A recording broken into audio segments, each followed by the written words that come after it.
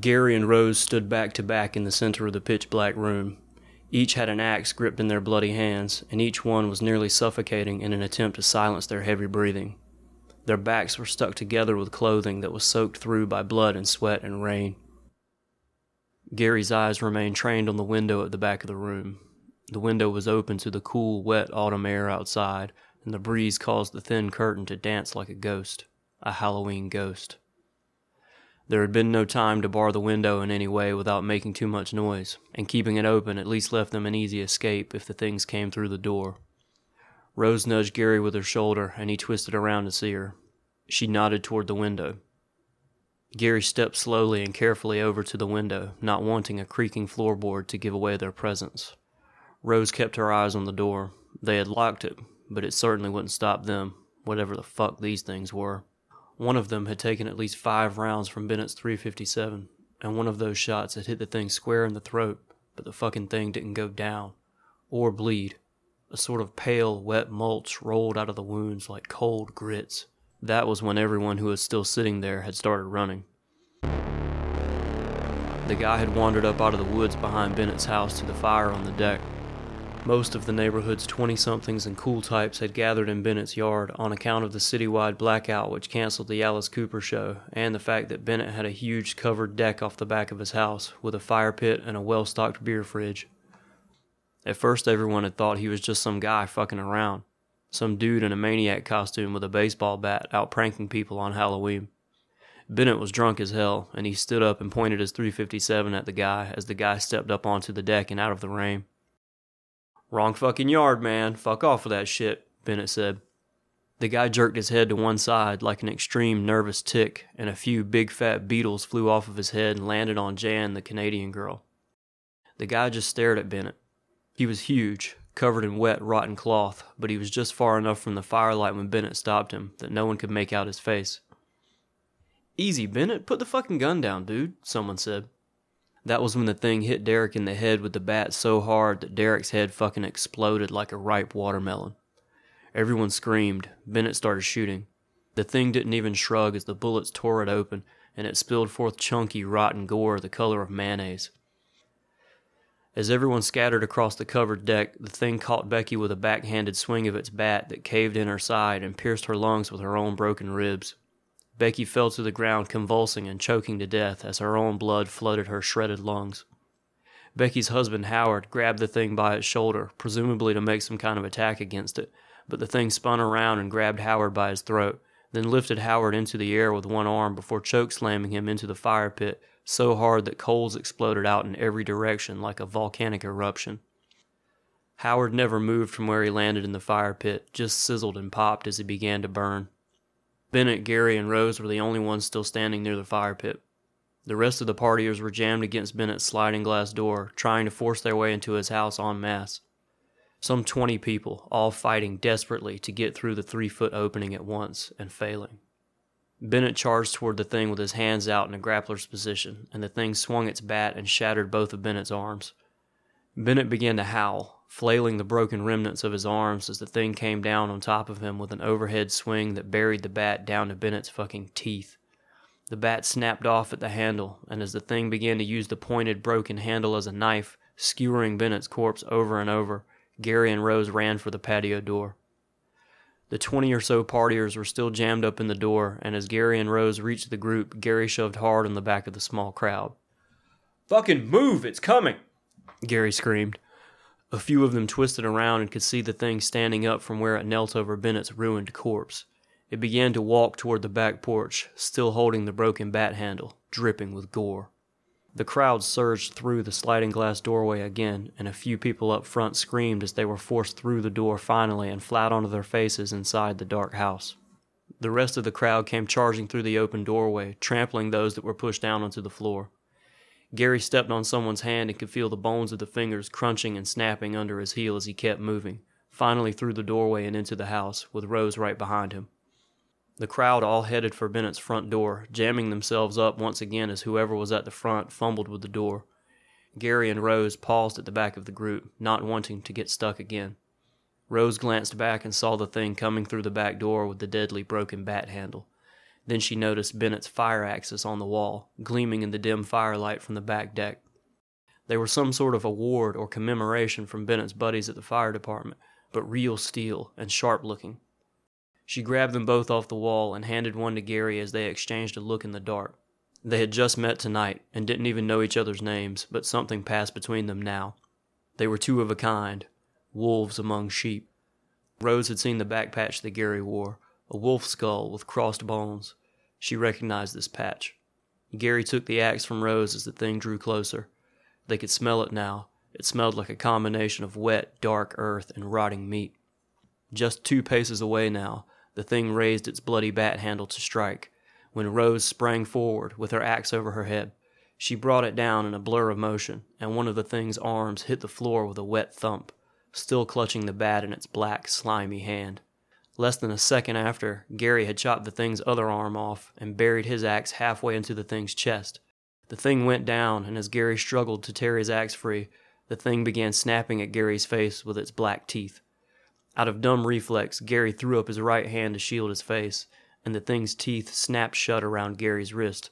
Still gripping the axe in his left hand, he threw a hard left cross at the thing's head and buried his fist and the axe handle in the thing's cold, slimy head as its skull ruptured, pouring writhing maggots all over Gary's hand. The thing's jaws let go of Gary's wrist, leaving a bloody, torn wound, and Gary kicked it in the chest, knocking it down to the floor. Gary shook the maggots from his left hand and gripped the axe tight in both hands again. As Gary and Rose watched the thing struggle to get back on its feet with no arms, the crowd at the front of the house started screaming. Gary and Rose stepped into the hallway to see the front door standing open and another thing like the one with the bat blocking the way out. This one was smaller, but still featureless in the dark and stinking of wet rot. It had a garden trowel in its hand, already dripping red, and one guy was down on the floor in an unmoving heap. "Another one?" Rose said. Then this second thing chopped at poor Steve from Florida's neck so hard with the dull garden trowel that Steve's neck exploded in a shower of blood, spraying almost the entire hallway in crimson. Steve barked like a seal and keeled over instantly, bubbling and gurgling his last breaths through his ruined throat. Everyone in the hall started clambering toward the back of the house again, and the second thing followed, walking with murder in its step. The armless thing was back on its feet now, having propped itself up in a corner. Gary looked at Rose, and Rose ran for the back door. Gary followed. They ran across Bennett's covered deck, jumping over Becky and Bennett where they lay on the cold boards. They ran out into the backyard in the rain. Bennett had a wooden fence separating his yard from his neighbors on the left and the right, but the fence was open where it ran all the way down to a patch of woods. They were heading toward the woods when a figure stepped from the trees and into Bennett's backyard. It was a woman, or something that used to be. It wore a rotting, wet dress, and its face hung from its skull like a loose, wet shroud, dangling low around its neck. Its slimy skull gleamed in the moonlight, and pale bugs crawled in the slime. The empty holes where its eyes once were seemed like hate-filled pits. Without hesitation, Rose grabbed the fence and heaved herself over the top. Gary saw the thing with the garden trowel and the one with no arms emerging from the house just behind 2 frantic survivors right before he climbed over the fence to join Rose on the other side. Landing in the wet grass on the other side of the fence, Gary could see Rose staring intently through the rain into the dark windows of the house there, gripping her axe tightly. Then he heard the scream from inside the house, just barely audible over the rain. "Let's go. Now," Rose said. Gary jumped to his feet, and the two of them set off across the backyard and around the side of the house, through a narrow walkway toward the street. Out on the street, they could hear the faint sounds of glass breaking and random screams all over the blackened neighborhood, muffled by the falling rain. The only lights were the jack-o'-lanterns on porches and the candlelight from within the darkened homes. They saw 3 kids in ghost costumes running with mad abandon up the wet street, trailing soaked white sheets behind them as they ran, never looking back. "What the fuck is going on?" Gary asked. "You got wheels?" Rose asked without answering. "No, Bennett picked me up from work after they canceled Cooper," Gary replied. "You got anybody you could call?" Rose asked. "Not really. I'm new in town," Gary said. "I can call my brothers. They're banditos," Rose said. "The MC banditos?" Gary asked. "Yeah," Rose replied and started walking toward a big 2-story house across the street with a for sale sign out front. Gary followed, and as they walked, Rose set her shoulders and rolled her neck like a boxer. As they crossed the front yard of the big 2-story house, 3 dark figures walked around the corner of the house, coming from the backyard, all clutching huge shards of broken glass in their oozing black hands. The things began walking swiftly towards Rose and Gary. Rose and Gary kicked into a run, charging up the front steps of the house and across the huge porch. Rose reached the door first, and when she found it locked, she reared back and kicked the door so hard it shattered the frame and nearly tore the door off its hinges. A shocked, middle-aged couple stared at them from inside the gaping doorway. Gary looked over his shoulder and saw the 3 things with the broken glass in their hands had reached the bottom of the steps that led up to the porch.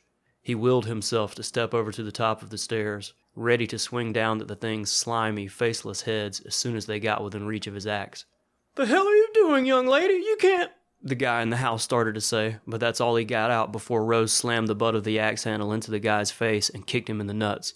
"Oh!" the guy said as he went down, blood gushing from his busted nose.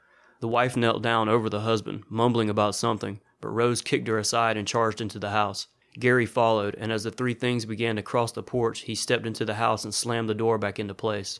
Rose had already pushed a heavy antique love seat halfway across the entrance room toward the door, and Gary stepped aside as she jammed the heavy piece of furniture against the door. As the 3 things began pushing, the husband popped up from the floor with a knife and slashed Rose across the arm. Gary came down hard on the husband's head with a downward kick, and after husband's head bounced off the hardwood floor with a wet crack, he didn't get up again. "What do you people want? What's going on?" the wife whimpered. "We didn't think anybody was home. There's a for sale sign out front. We need to use the phone," Rose said. The wife just stared like an idiot. Rose nodded toward the door and headed off toward the kitchen with her Zippo held aloft like a lantern in the cavernous house. Gary put his weight against the antique love seat that was jammed against the front door and waited. He heard Rose pick up a phone and start cranking the dial. Seconds later, she spoke quickly and in Spanish, then hung up the phone. Gary didn't speak enough Spanish to catch what she said. The 3 things on the porch began pushing, hard. They were strong. "My brothers are coming," Rose said, emerging from the blackness with her lighter. Rose nodded to Gary and began to head up the huge staircase and into the utter blackness of the house. Gary followed. One of the 3 things on the porch got an arm inside the door and slowly started working leverage to get the heavy chair pushed aside. The wife sat on the floor near her husband and cried. Upstairs, Rose and Gary found 6 bedrooms and a library. They locked the doors to all of them, but stepped inside a guest bedroom with an open window, letting the cool night air in. "Maybe they won't find us if we stay quiet," Rose said. Downstairs, the wife began to scream, but only briefly. Elsewhere in the neighborhood, just under the sound of the rain, there were other screams. Gary stepped slowly and carefully over to the window, not wanting a creaking floorboard to give away their presence. Rose kept her eyes on the door. Outside, screams and gunfire mingled with the roaring of car engines up and down the street. It sounded like absolute chaos out there. Rose hoped that Gary would look out the window and see her brothers coming, but she knew that she hadn't heard their bikes coming up the street. Then again, maybe they were smart and brought the truck. Gary let out a tiny chuckle from behind Rose. Startled that he would break their silence like that, Rose turned around and raised an eyebrow at him. Gary looked back at Rose with a grave expression, sucking his bottom lip, and motioned for her to come over to the window. Rose walked slowly and carefully over to the window and looked out through the gossamer curtain. Across a small, vacant lot that stood directly behind the house, a massive cemetery stretched out into the darkness, the tombstones wet and gleaming in the moonlight. Trudging across the cemetery grounds were 20 or 30 of the things. Then lightning cracked overhead, and they could see the whole cemetery for a brief instant. There were hundreds of the things out there, and more were hauling themselves out of the wet ground. Rose let out a chuckle herself and looked at Gary. "We'll make 'em pay fucking dearly for it before they send us to hell tonight," Rose said, smiling. "You so sure I'm going to hell too?" Gary said. "A devil recognizes their own," Rose said. As she pulled Gary close and kissed him hard, the things began clawing at the door. "Vaya con diablos," Gary said, and kissed her back.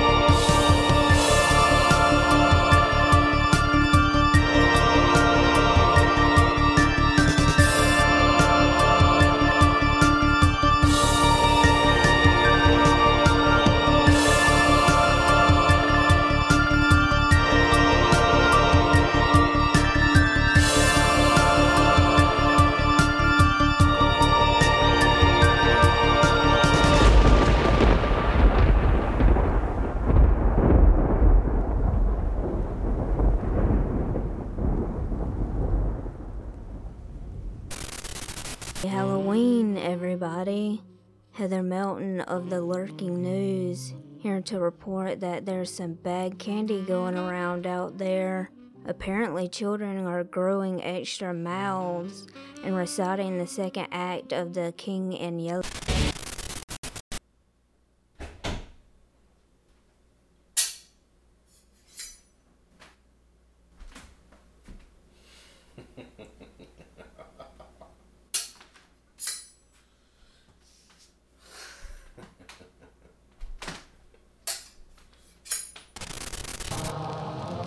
Hello and welcome once again to the Howard Phillips Lovecraft Radio Theatre.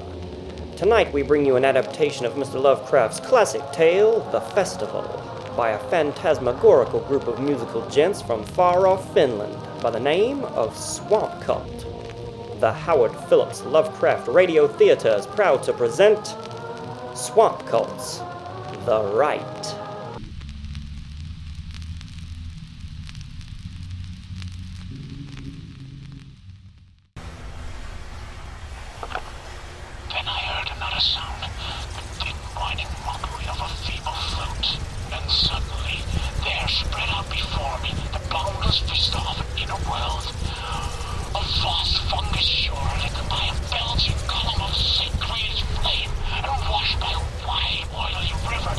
From a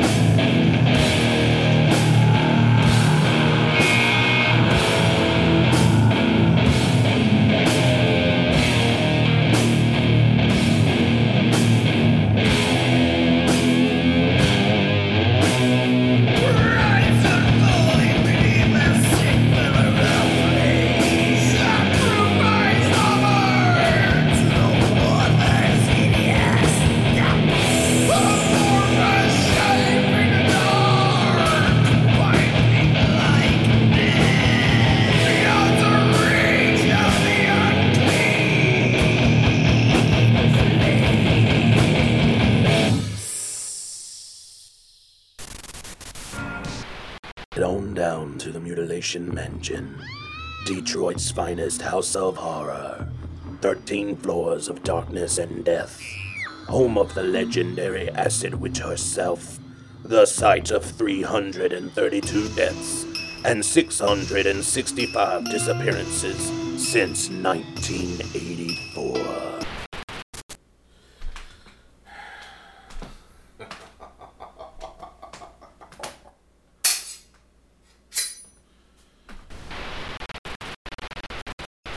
The morning mist be a shroud, for the shadows clear and dying, but underneath the morning mist, you'll find them dead and lying. From the morning after the Night of the Dead by Fjorn, the Bard of Augusta, Georgia. No one spoke. They stood on the street and stared in, some holding their noses. Poor Edall was on his hands and knees in the alley, retching up the once delicious hotcakes that he had broken fast with earlier in the morning. He was wet with crimson gore and steamed in the cold. Tears streamed down his face as he spit and coughed. Blood dripped from his iron cap onto his face as he coughed and spat, and he snatched the cap from his head and tossed it aside in the alley. The warmth of the low-burning fire inside the small row house pushed the smell of the place out into the cold morning air. It hung everywhere in ribbons and sat everywhere in lumps. Him, what was once him, a man named Farron. The old man who lived next door had told the Irons that. The young woman who lived across the street had told the Irons that he was a kind young man, this Farron, hard-working and honest. The thing was done, and there was no need to send for an inquisitor. It was plain enough, the thing that had happened. It was there for everyone to see and see well, and when the old man from next door had finished telling what he had heard and saw, no one questioned. There were no questions, none with answers. The woman was sprawled near the door to the small row house, Farron's house. Her head was knocked in, and the iron-shod club that Edall had used to knock it in was still lying beside her. As well as having her head knocked in, she was missing her ears, most of her nose, her lips, and her hair. Along with her hair, patches of her scalp were gone as well. Her dress, once modest but pretty green, was thoroughly soaked in her blood and had turned an unappealing wet brown. Her fingers were stripped of the flesh and the ragged, sharp ends of her finger bones were protruding like talons.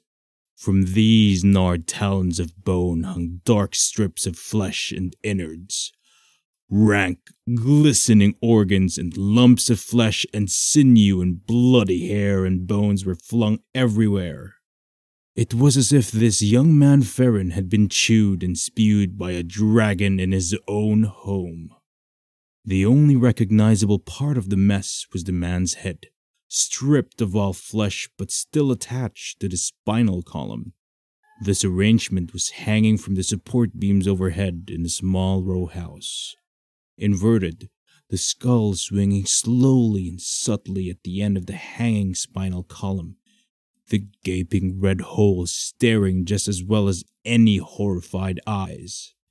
The spinal column was anchored into the support beam with a slender cooking knife.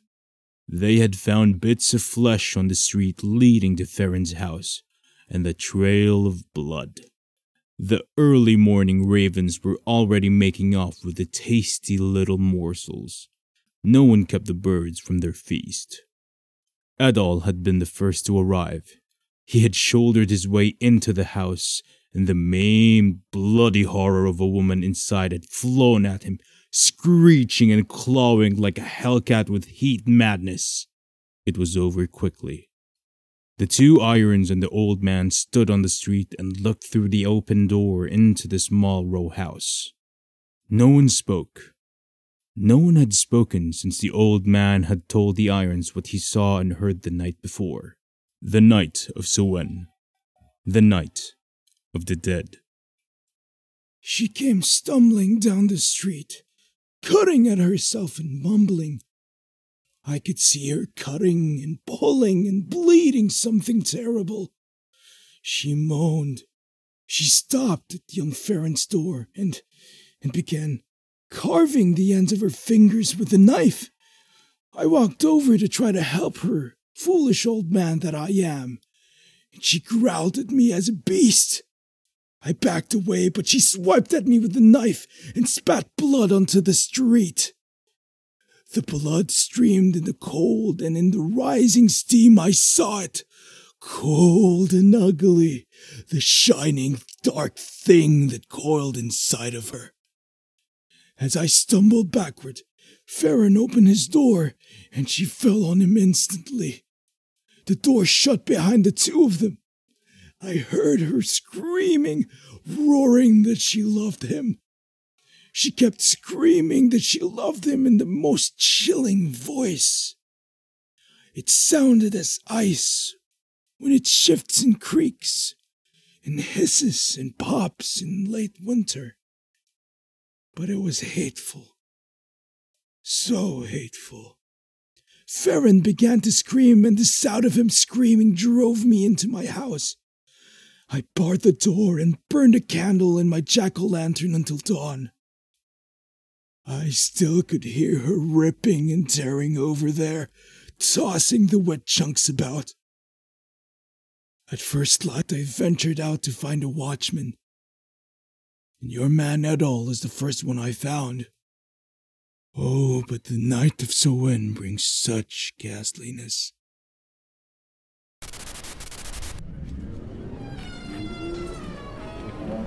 Oh, all right, kids. Come on, gather on in here. Let's get in tight. Like Miller time, according to Listen up. Yes. Yeah, you stop fucking around. Listen to the witch, man. She's got some rules for you, all right?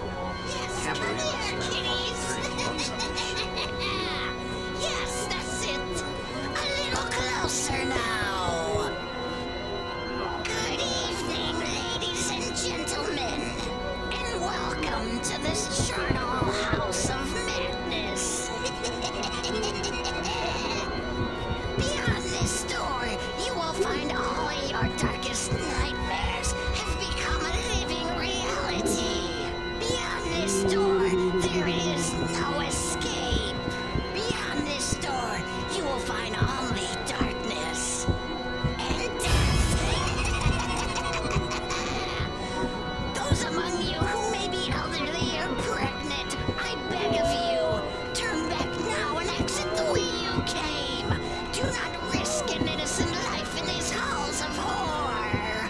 For those of you who remain, always remember, do not touch the monsters unless you want the monsters touching you. Cameras and flashlights are forbidden. We wouldn't want you finding your way out so easily, would we? Now, please step forward and enter the mutilation mansion.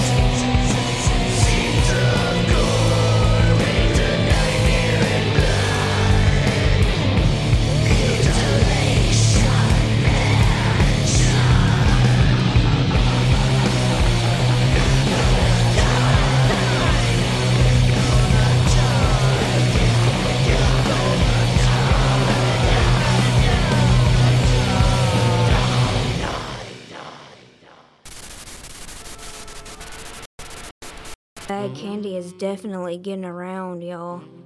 There's a bunch of kids with extra mouths standing outside the studio right now, and they look hungry.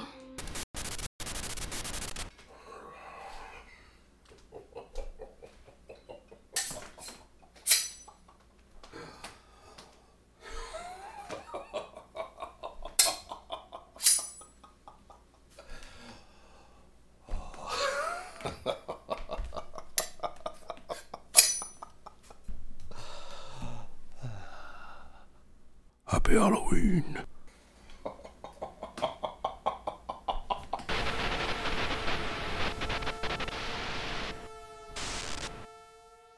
The Lurking Transmission is created, produced, directed, and engineered by Evan Dean Shelton. The first tale, Lights Out, Halloween 1980, was written and performed by Evan Dean Shelton. The first song was Half Past Midnight by Slasher Dave. The second tale and the second song was The Right by Swamp Cult. This is but a piece of Swamp Cult's album, The Festival, which adapts the Lovecraft story of the same name in its entirety. We highly recommend this album. The third tale, The Morning After, was written by Evan Dean Shelton and performed by Kit Goyena. This story is from the Lover's Hill series, which you can find the rest of at lovershill.com. The third song was Mutilation Mansion by Acid Witch. The voice of the Lurking News is Heather Melton. Everything you hear within the space of the Lurking Transmission is protected by copyright law, but we here at the Lurking Transmission are outlaws and black magicians, therefore we don't rely on the law. If you fuck with us, we'll fuck with you. While we have your attention, dear receiver, we'd like to point you towards a podcast called Archive 81. Archive 81 is a full-cast, serialized audio drama, a wonderfully sick and twisted work of weird horror, like David Lynch meets David Cronenberg meets Lovecraft, but with action. Lots of action. Check out Archive 81. Until next time, happy Halloween and Merry Samhain to you. And remember, sorrow is armor. Polish it and strap it on. You're going to need it. Stay tuned, dear receiver, for the Lurking Transmission will return.